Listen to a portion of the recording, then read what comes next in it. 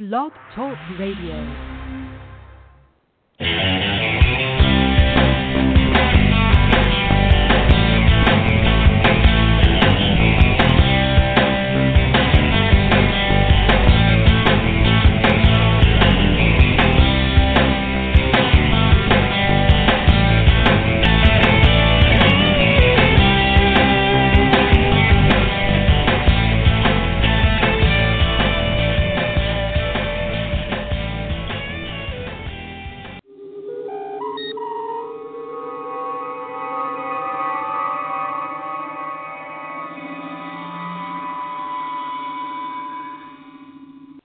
General Quarters. Security, Condition 3. GQ, Security 3, sir. General Quarters 3, Intruder Alert. GQ 3, Intruder Alert. Hi, good evening, and welcome once again to Madam Perry's Salon. I am your host and cruise director, Madam Perry, or you can call me Jennifer Perry. That is just fine. And we are here back in the genie's bottle again. First thing I want to say, as I usually do, is thank you all so much for your support.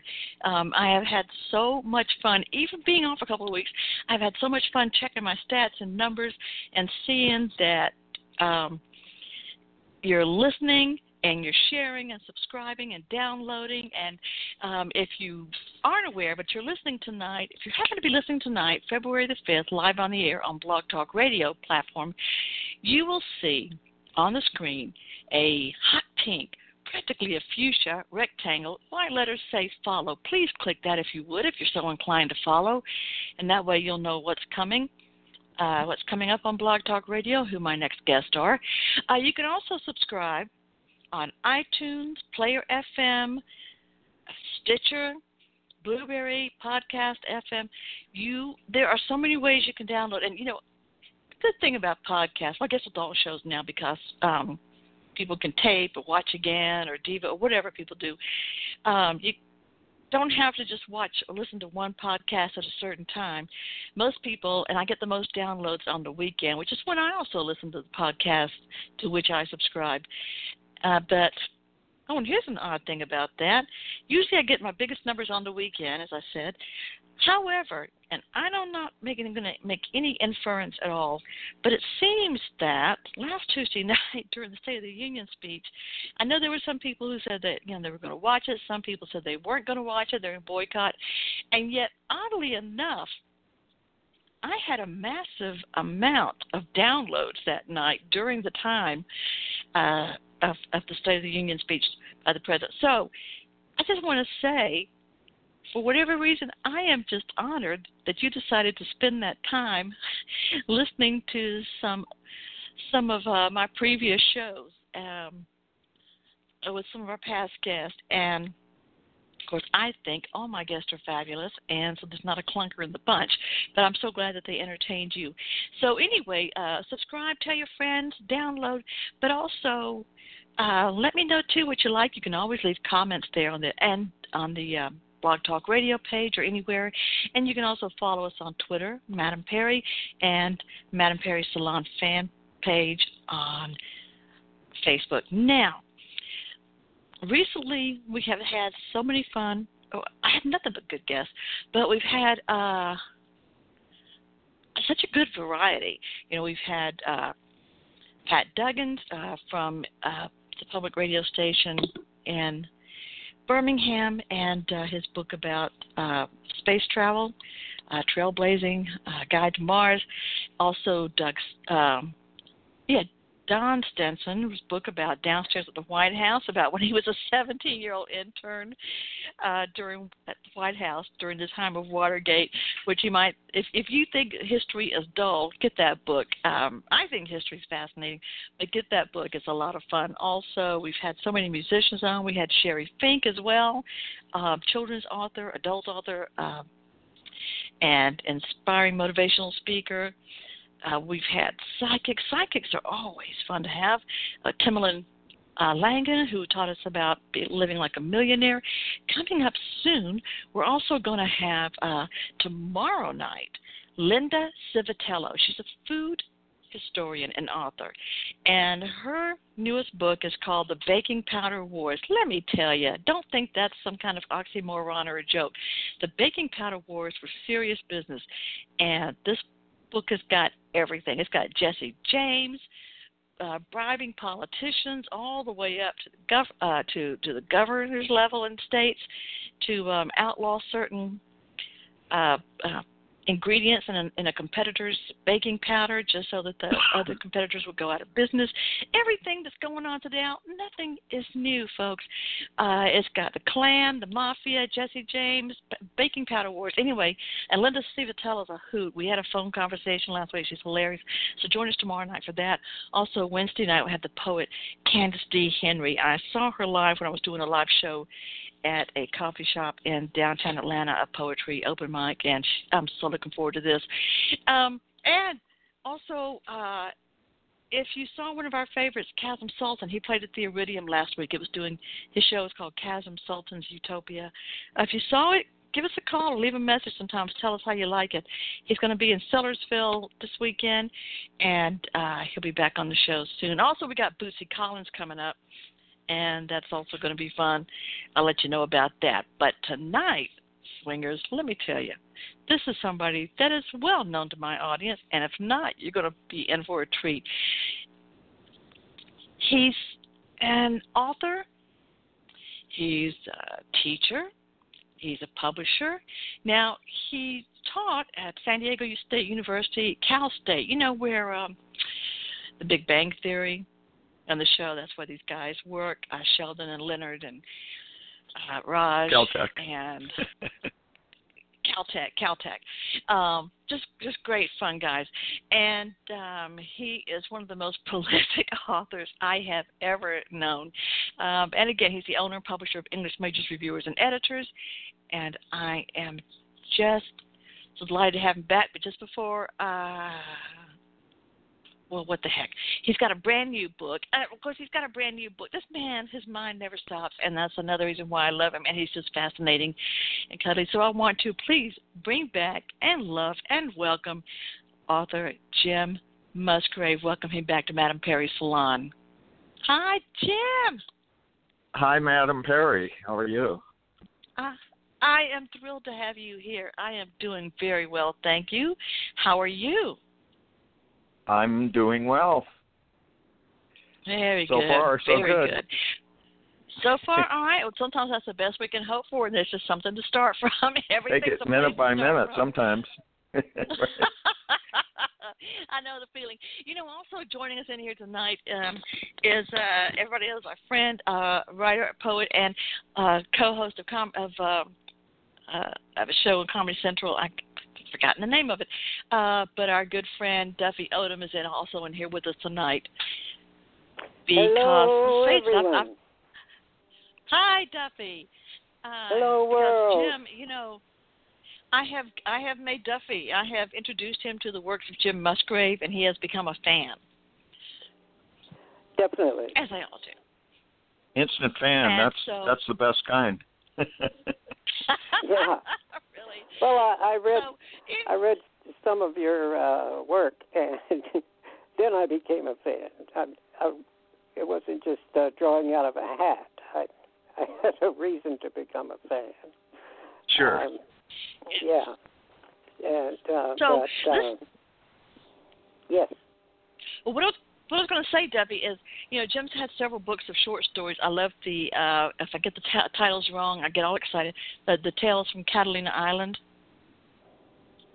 One of my favorites. Yeah, actually, that's come back in the news, you know, with Wagner. Yeah. Being a person of interest now. Oh, yeah, he is. Sam. That's right. What? And that's surprise. And it's kind of a snoozer, too, because this has been going on for how long?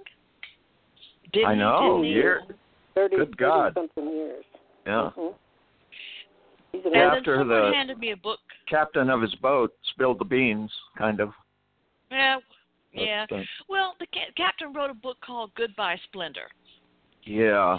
And somebody gave me that to read, and that was the most aggravating book because somebody's talking about, or somebody's interviewing, he gets almost there, and then he doesn't. I'm going to tell you, no. I need everybody to know No, I can't say anything. And I was like, well, what a waste of paper. You know, just get it out, get it over with. You know, like he was so afraid. Oh, I won't have any work. This will happen, that'll happen. And maybe so, but I don't know if Christopher Walken is talking. Walken is talking? I don't think Walken's talking. Walken's not talking. Walken hasn't said a word. Walken's walking. Also, in the books that you have, then you had The President's Parasite, another one of my favorites. Yeah, that's about George Jim W. Musgrave. Yeah. Yeah. How many books have you written? He gets possessed by a tapeworm.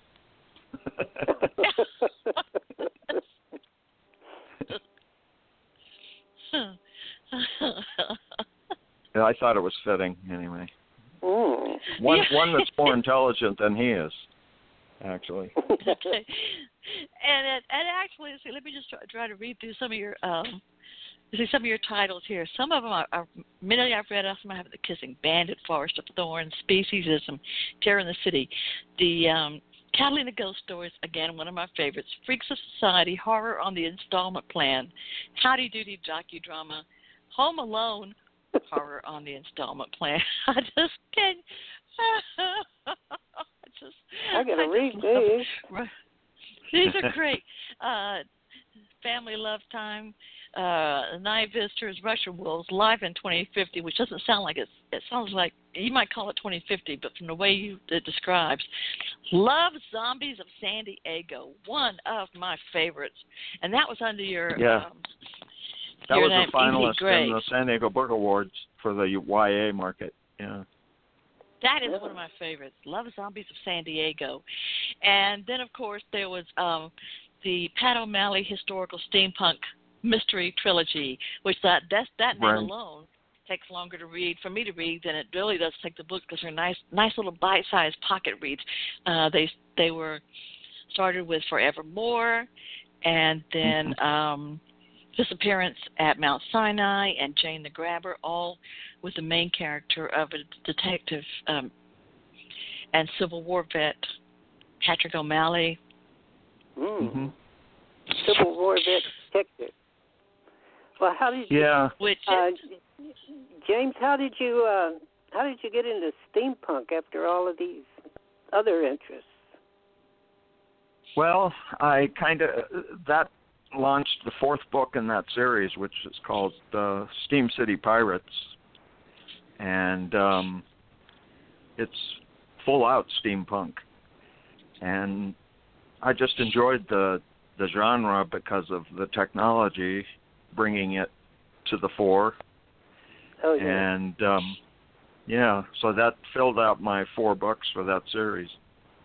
But I enjoyed, kind of moving into the world of time travel and technology, the things you can bring out in steampunk that you can't in conventional historical fiction. Oh, yeah. Yeah. And that's won several awards as well. Yeah, it was a finalist several times. Yeah. It had great illustrations in it by my son, actually. And I think it was before its time, actually, in the world of steampunk, ahead of its time. And funny thing, I see more stuff like it now out, but when I did it, it was kind of threw some people for a loop, the critics anyway. Yeah. And then about a year and a half ago, I was at Adrian Ash was my guest last Tuesday. He's a musician, and he puts together these big tribute shows to band tribute shows. And when the first time I went and sang at one with him, I met a guy, David Tyberg, who has a steampunk band called the Extraordinary Contraptions. And I said, well, look into Jim Musgrave. Jim Musgrave? You know Jim Musgrave? I go, as a matter of fact, I do. So he goes, oh, yeah, man, that guy's great. So, I said, oh, listen, he'd love to hear you say this. But you even went and appeared at some steampunk conventions, didn't you, like Wild Wild West Con?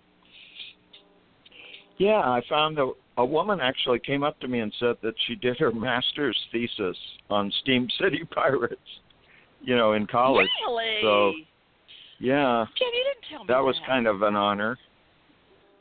My gosh. I mean, thinking that's intellectual enough for her, Yeah. I mean, I wrote it for fun, actually, book. but yeah. But it's a great book. I've read it twice, and for somebody to tell you that, I mean, okay, I've got to know, how did you feel? I felt honored. I What? told her so. We've been friends ever since, at least on Facebook. Wow. That is fantastic, honestly. But now you have a new book that seems to be part of a new series.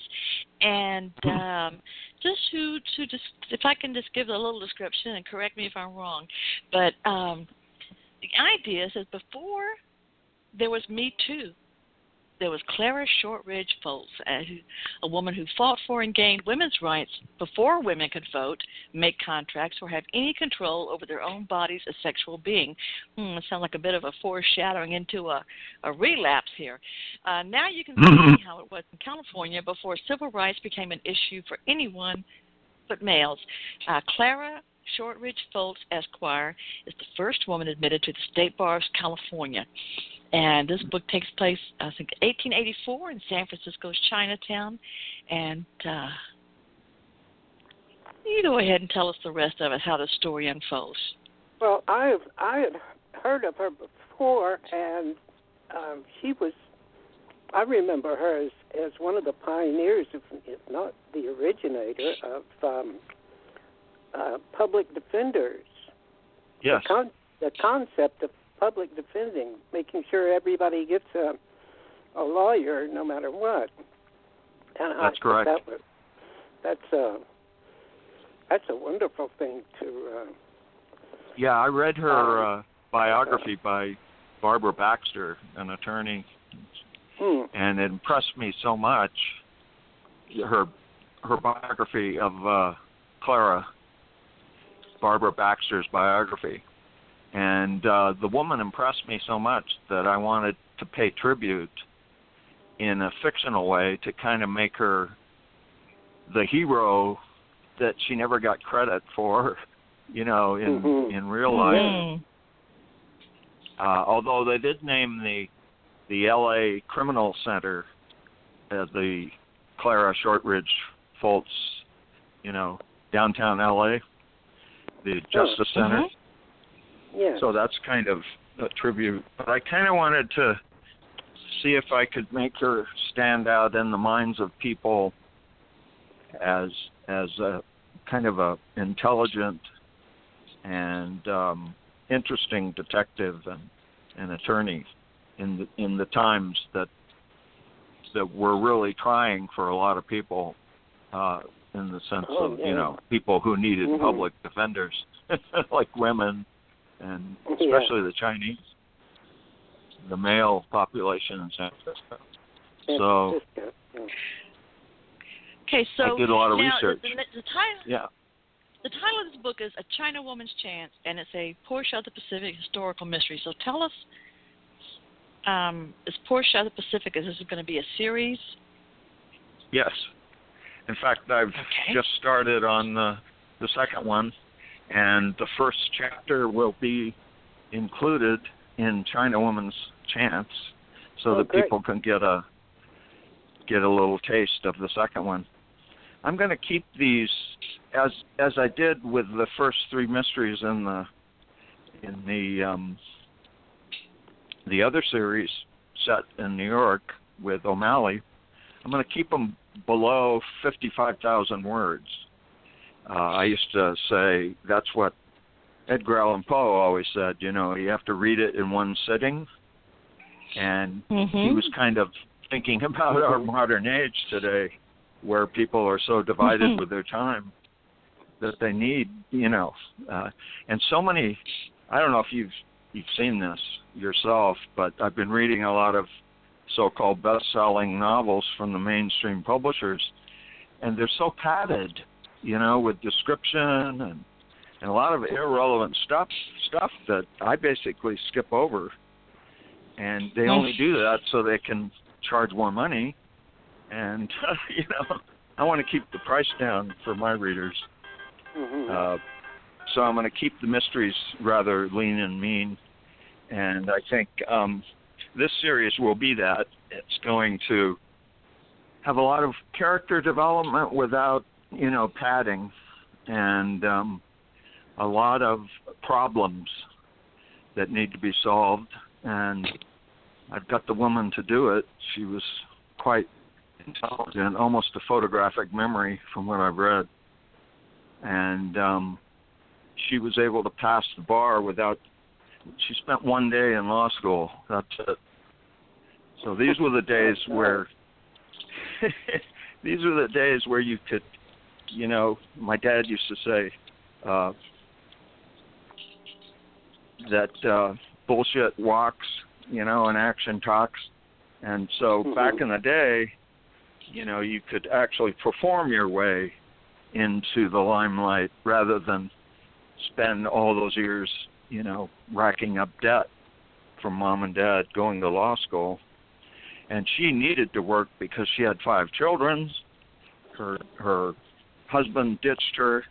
He was a Civil War vet with what we call PTSD today. So he ditched her for a younger gal. And so she was left alone. And luckily her father had been an attorney and also a pastor. And so he was good with words and good with the law. And he saw the spark in her and set her on her way. And that's basically my hero.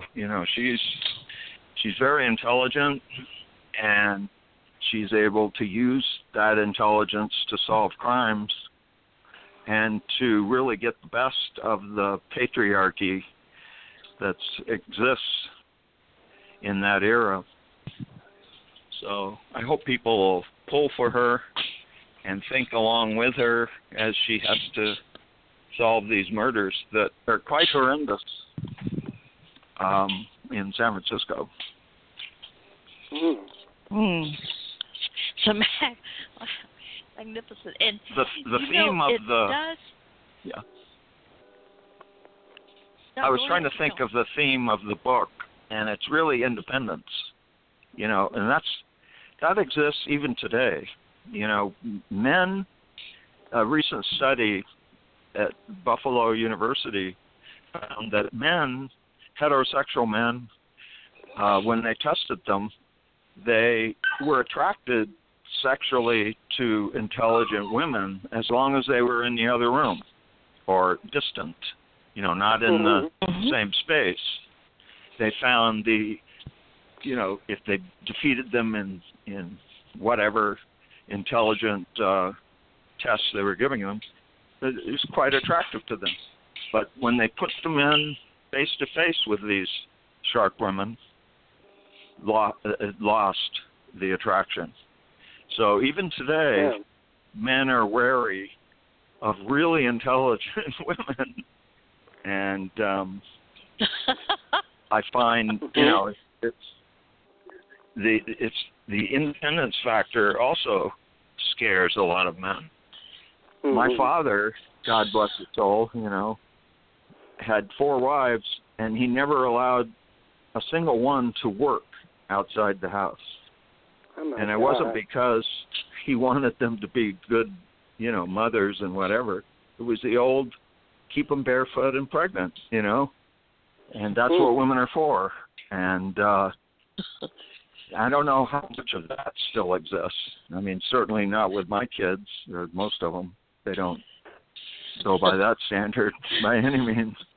But James, my mother was an executive who worked her way up from.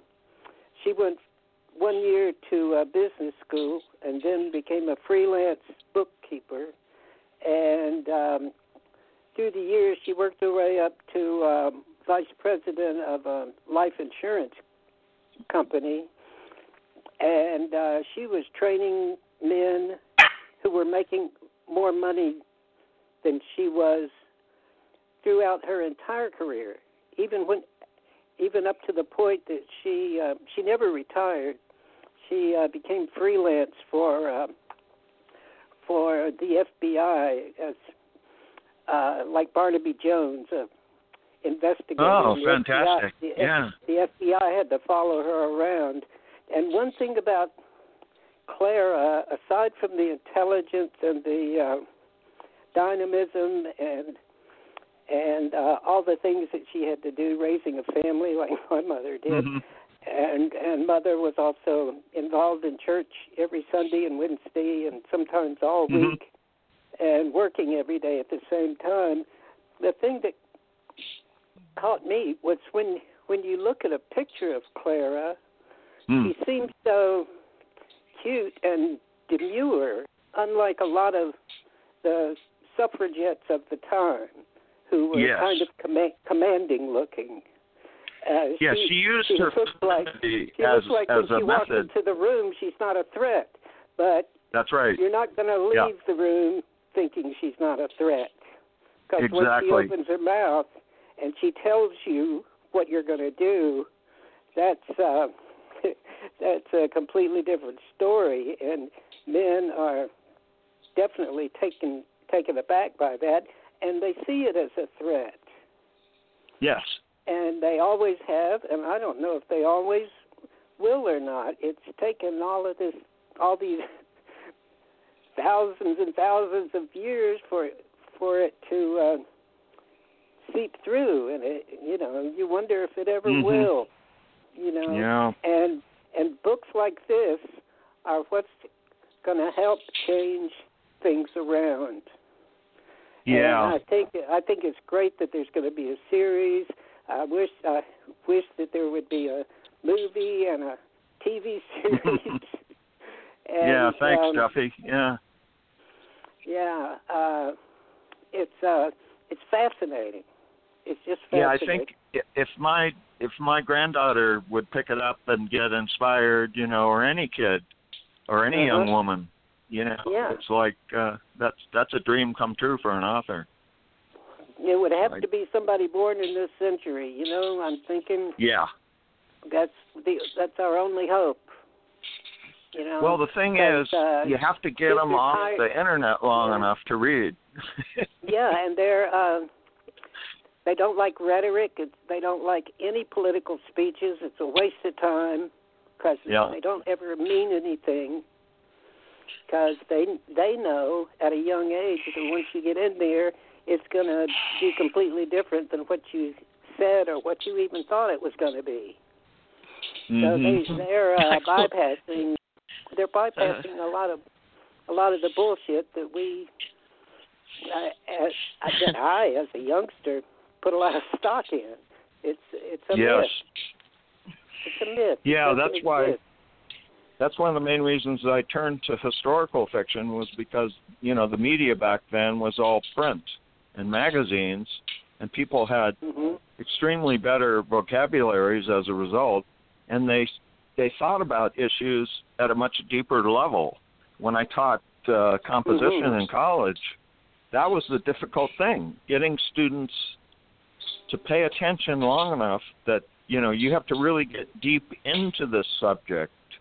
You can't just skim by and go to the next thing, Right. You have to. Right. So anyway, I was, I wanted to get out of this world of distraction. It's so. And if you. Yeah. Oh, I'm sorry. It's like mining for diamonds, Yeah. On Jim, on your website, which is MERE publishing.com, folks. And by the way, if you're listening live tonight and you want to talk to Jim Musgrave, just give us a call at 646-716-9922. That's 646-716-9922. And you can talk to Jim Musgrave here with us and join us. One of the paragraphs on this page on your website that I really, really found hitting home is you say, I write historical mysteries because, in some ways, the stark differences were clearer. So when my characters act against the evil policies, they stand out better than they do in today's mixed up, unfocused, and fake news press. Even though newspapers and magazines were the only media back then, they were still read and digested, and the people and their vocabularies, for the most part, were far superior to what we have today. People thought long and hard about issues, crawled deep inside them, and saw the real causes and effects of laws and legislations, which brings me to a comment you made in the paragraph above about today we got laws against discrimination, and yet states suppress voter rights by manipulating voter districts. I mean, that's been going on, especially a lot lately in, I think it's South Carolina, North Carolina, and that's right. other states as well. Just trying to legislative make sure racism. they get those, yeah, just by another name. So they can say, well, the law is this. And they repealed the Civil Rights Act. What are they thinking? What are they thinking? They're not thinking. Oh, they know what they're. They're thinking, all right. No, they know they're not. They know what they're doing. Yeah. Yeah. And it's look what we got for it. Just people yelling. Ever since talk radio, it's just been yelling and anger. So tell us. Well, you have media that's all about controversy to sell products, because controversy sells, but not yelling at each other. That's not civil. It's not. It started with extremist talk radio, and they found out, boy, these people can get riled up over nothing. Let's keep it going. We're getting the listeners. Let's get more commercials, more sponsors. Right. Yeah. And it's only the people over 50 years of age who even see it happening. Yeah. I mean, they recognize it because they have a point of reference, before that stuff happened. When you had documentaries like Edward R. Murrow and, where the reporter wasn't the personality. The story was the news, and the reporter was just a background voice, Yeah. Anyway.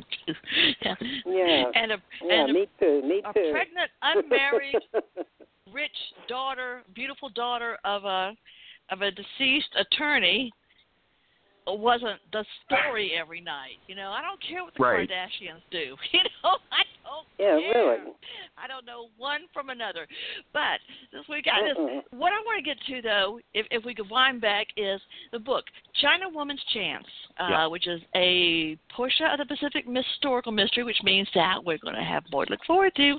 Tell us, if you would, about the story. What's the China woman? What's she going through? What is tell us something about the story, and I like the story, and I want to know who is real in it.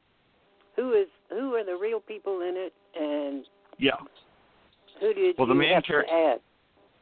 Okay, the main characters are, the China woman that I'm referring to is Clara's best friend, and her name is Ah Toy, and she's based on an actual historical character, and she was one of the few madams in Chinatown. She came over by steamship, like most of them did, from mostly southern China, and her husband died on the passage over, and so she had to make some money fast. So she became the mistress of the captain of the steamship, and she made a little money, and she started her own business.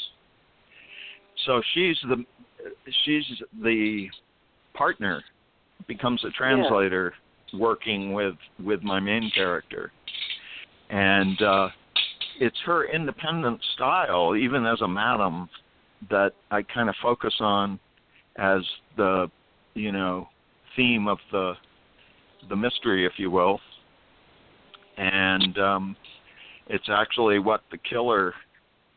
I'm not going to go into who that is, of course, but it's her independence, let's say, or independence of women is his driving anger or, force that he detests.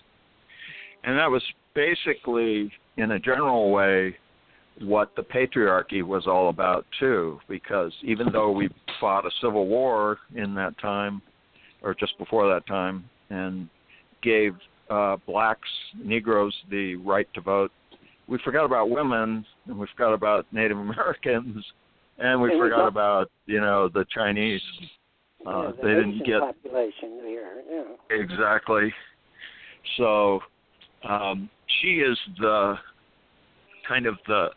You've heard the expression "Chinaman's chance." You don't have a chance in hell, basically. Yeah. Well, really.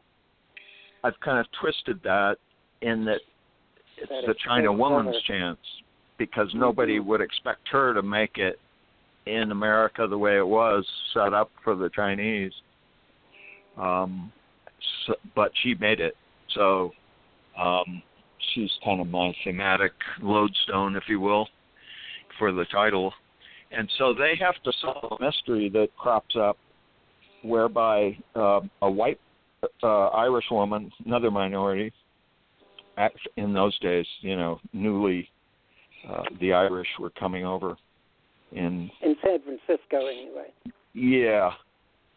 So she was trying to be an independent prostitute, and she gets killed and actually flayed like one would flay somebody down to the skeletal region from the neck down. And I kind of described that. They removed her innards. Yes. And so where did they go? I have another sympathetic character, the detective, who's streetwise and has worked Chinatown for like 20 years.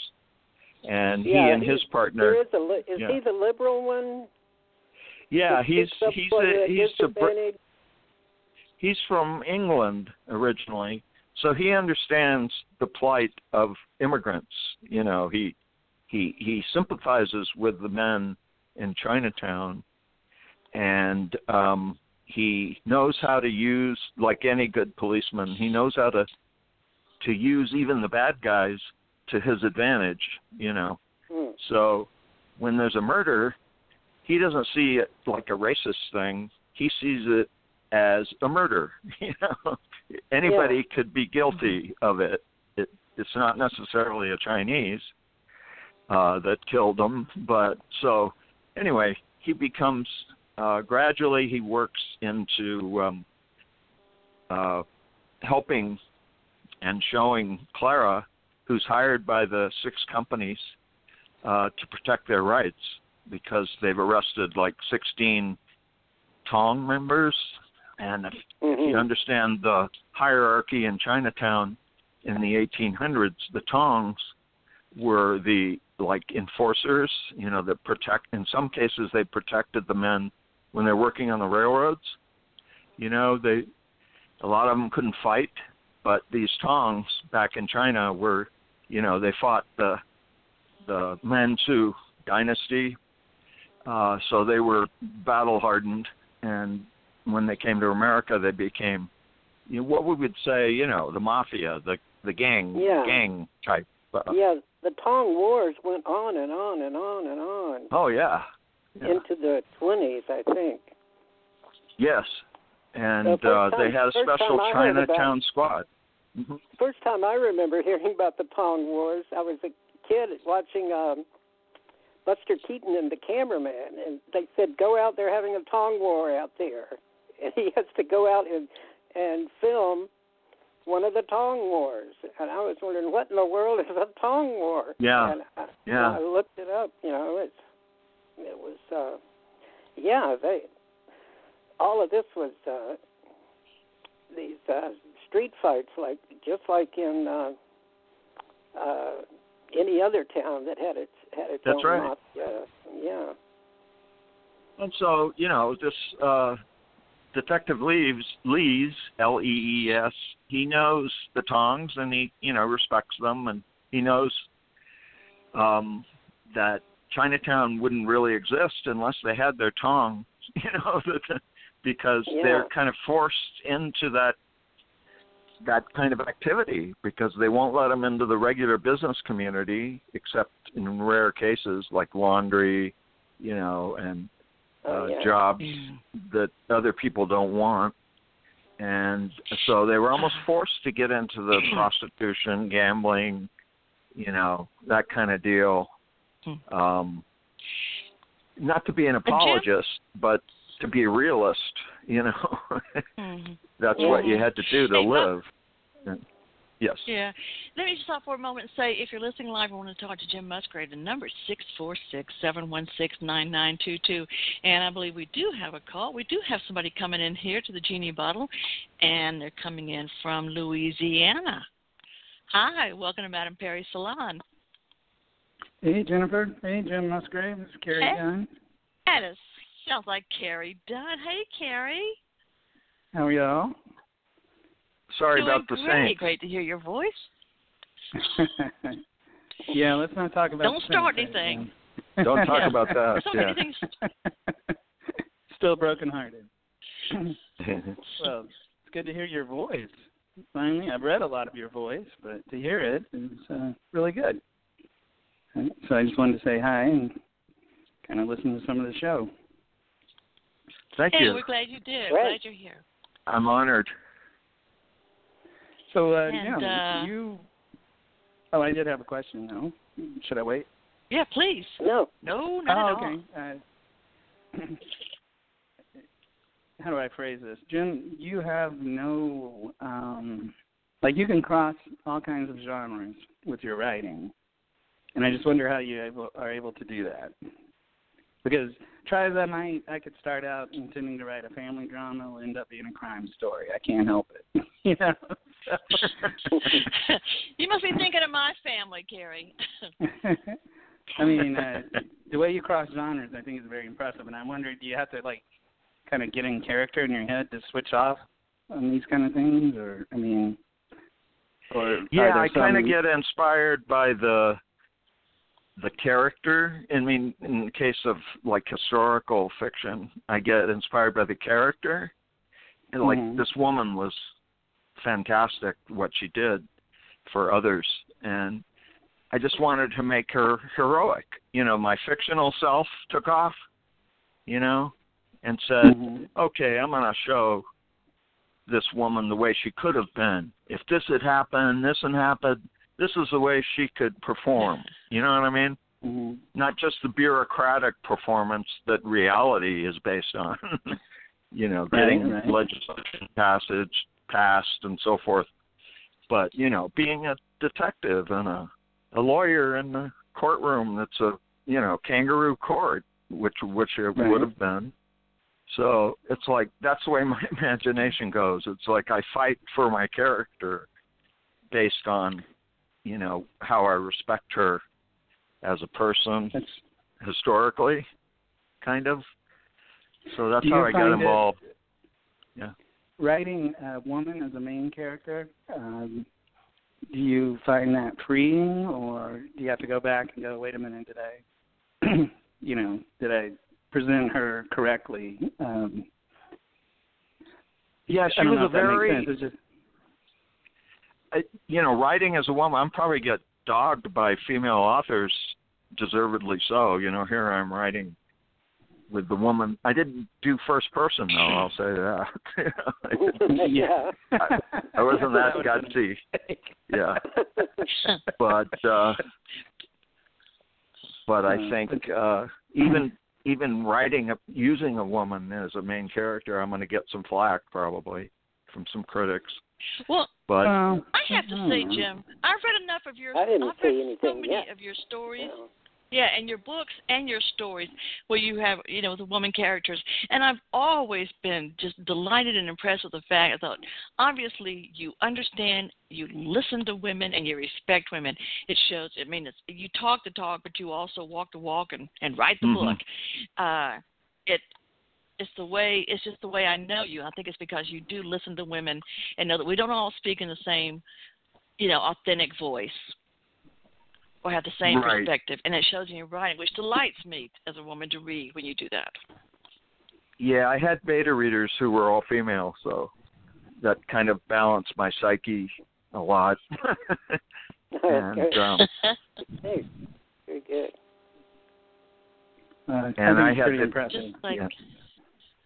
Thank you. Yeah, it's fun. It's fun when you get into it. If you can keep your ass on the seat long enough to write, right, Carrie? Yeah, there's the problem.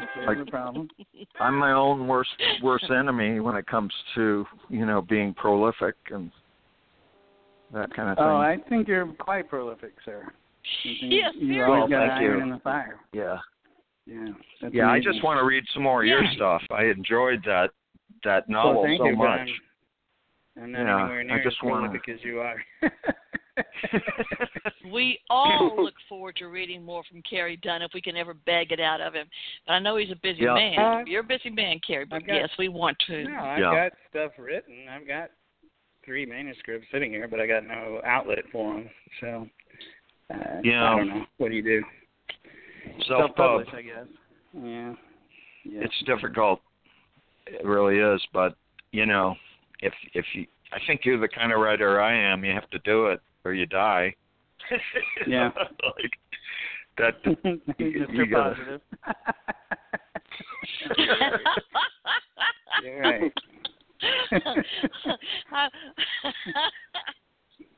Got a dude with a gun to my head standing over me. Gun to your head. There you go. Use that metaphor.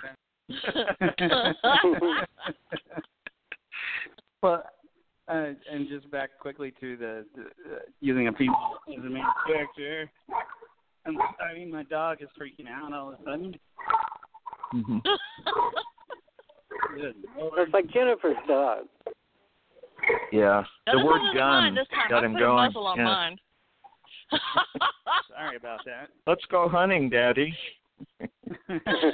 Well, we live here in New Orleans, and every house is old, and every house has very tall ceilings. So when he hears something outside and starts barking, it sounds like the end of the world. But anyway. Yeah, my wife used to say Echo Alley. Yeah, exactly. But on the female character thing, I've read, and I don't want to mention the authors' names, but they're famous authors, and I've read one of them where he uses a female as his main character, but she might as well be male, occasionally he'll reference some man whistling at her or something so that you know that it's a female, but there was no distinction between, the sexes or anything like that or any kind of nuance added to it. And then another author wrote, he's a white guy, and he wrote his main character as a black female, and it was the most cliched mid-70s good times type of dialogue, that was it was embarrassing. So I can imagine you have to be really careful to get it right. You want to get it right. You want to be honest about it. So that's right. That's impressive. It's not a step I could take. Yeah, it's you have to be confident with what you're doing and to carry it off. For example, I have a scene in the second chapter where she gets carried off by some tongs to go to this meeting because they want to hire her. But, I was like a finalist in the Amazon. I don't know if you've heard of the Kindle Scout program. It's like I thought I'd try it out. That's where I read your excerpt. Yeah. But anyway, so I was a finalist, so they gave me some feedback, so-called critical feedback. But one of the points that they found disturbing, besides the title, was I was going to ask about that. Yeah, they thought it was racist. These kids don't read history, or they don't know anything about history, I guess. I don't know. But,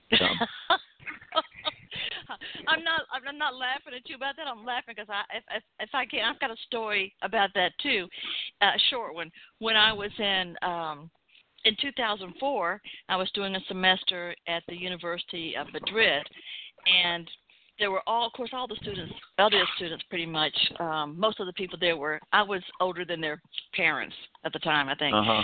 But I remember there were so many of the young students, college students, that were so, especially the ones from Georgia State, they were talking about their Bible, they read the Bible. They said, they didn't really read the Bible. They read books, by other people that were popular at the time. And I'm not going to name the names, but these are books that were very, very popular that were spiritual instead of the actual Bible. I call it, and they could speak in these little phrases that I call bumper sticker religion, and everything read like a little bumper sticker bite. But I remember, though, we would go through museums, and they would see all these scenes like somebody with like John the Baptist head on a platter and so forth, and they would just freak out. They go, "Oh my God, these people painted such awful. These people are so violent. And why do they have all these people's head cut?" I said, "Well, honey, those are scenes from the Bible. Those aren't in the Bible." And all these things, or they've obviously never read the Bible, yeah. No, but they had all the other books that were popular about the Bible, and they highlighted them every night, But Abraham getting ready to slay his son, and they were going, "That's not in the Bible." And so, they think they know because they read all these other people's books, but they don't. And they were so the mad. The Bible needs a trigger warning. They really thought I was making fun of them, and some people got very upset with me. You're just making fun of us. Okay, time to leave. All right, I won't say another word. Yeah. Yeah. So they had a problem with them carrying my detective lawyer to Chinatown, and that she wouldn't react the way I had her react. And what she was doing, she was intellectualizing it all. And that's the way I saw her character, that she was so intelligent and I had a lot of friends from Caltech that are exactly like this. They're so intelligent that even in dire circumstances, they're very calm and intellectual about the thing. You know what I mean? So they couldn't understand why she wasn't freaking out, and I don't know. They didn't even suggest what she should be doing. I guess she has to be a Wonder Woman or whatever. But she was more worried about. Yeah. So anyway. Well, critics sometimes seem to want to tell you should have written an entirely different book with completely different characters. Yes. But other than that, they loved it, Yeah. But, see, that's why I think your book, Carrie, would have been an entirely different book if some editor from a fancy publisher got a hold of it. And it wouldn't have been as funny. It wouldn't have been, I had one agent that was going to take me on, and she goes, "All we need you to do is move this story to some place like Los Angeles or Miami." And I was like, what? I don't know anything about Los Angeles or Miami. Yeah. What? That'd be a completely different book, Well, That's if you right. could do that, okay, if you could just not call me again, I guess. I don't know what to tell you. Miami. You can't just do a find and replace Austin for Miami and, okay, I'm good, I'm not rewriting the whole book for you, lady. So, I'm sure that's what they do. They do find and replace with these major authors. Yeah. Yeah, well, they don't get specific, as specific, with some of their, and I guess, why bother? I mean, it's probably a good idea, like Stephen King did, where he just built this fictional little town in Maine that he can kind of branch out from, but so he doesn't have to worry about it later in his career. Yeah. Dean Toots has a template down now, I think. Oh, yeah. Well, Jim, can you tell us about where people can get the new book, China Woman's Chance? And before we go further, I know you want me to tell people the name of Carrie Dunn's book is Joe Peace, as in P-E-A-C-E. And I was just telling somebody Peace. about it a week ago. Joe Peace, this is a Joe Peace author. Yeah, Austin. this is the guy. Oh, it's in Austin. Yeah, the Austin homicide. Yeah. Yeah. And who is it?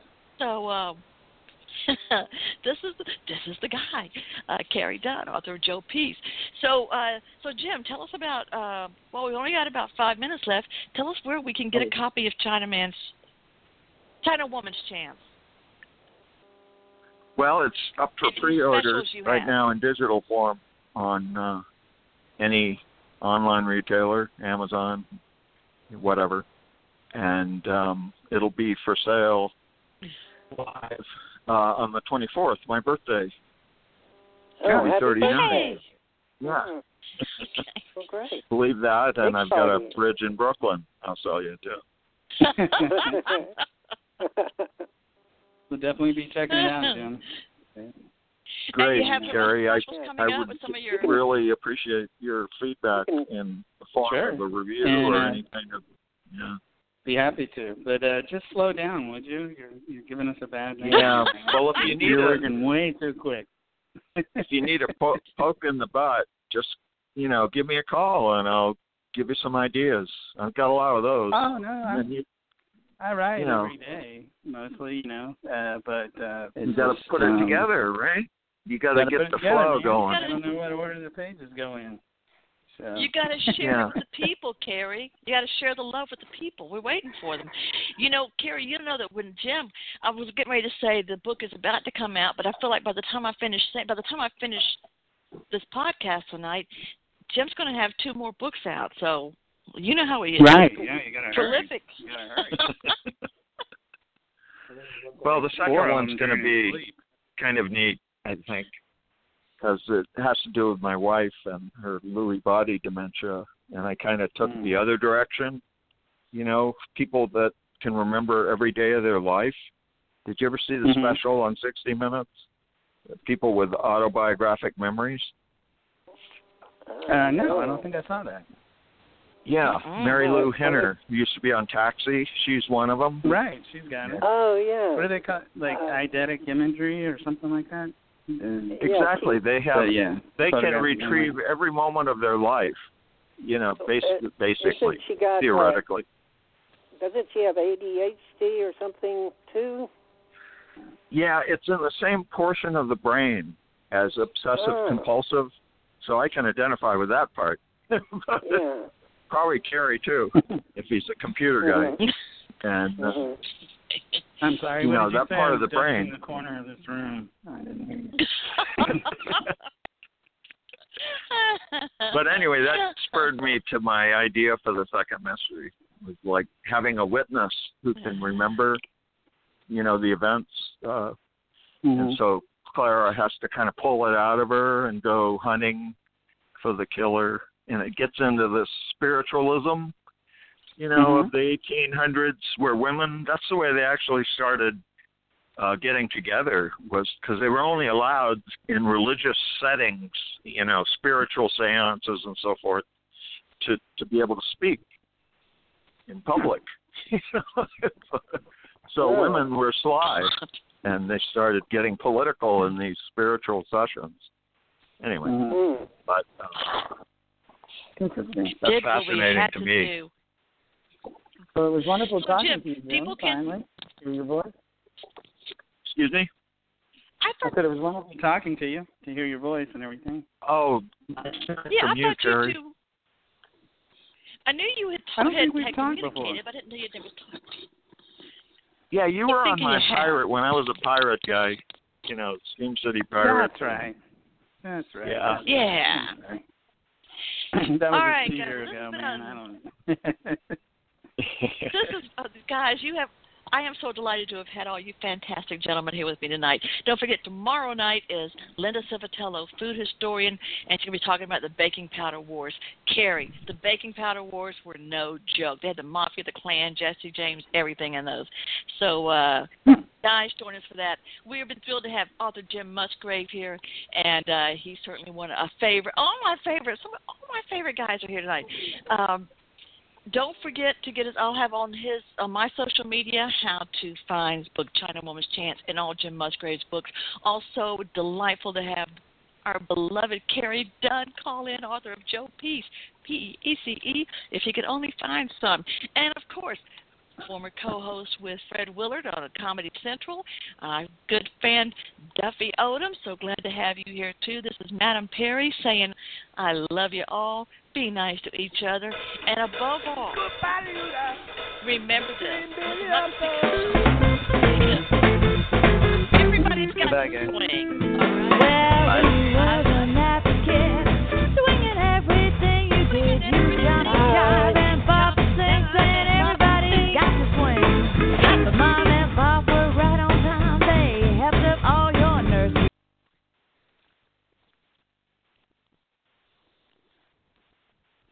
Hello, it is Ryan, and we could all use an extra bright spot in our day, couldn't we? Just to make up for things like sitting in traffic, doing the dishes, counting your steps, you know, all the mundane stuff. That is why I'm such a big fan of Chumba Casino. Chumba Casino has all your favorite social casino-style games that you can play for free anytime, anywhere with daily bonuses. That should brighten your day a little.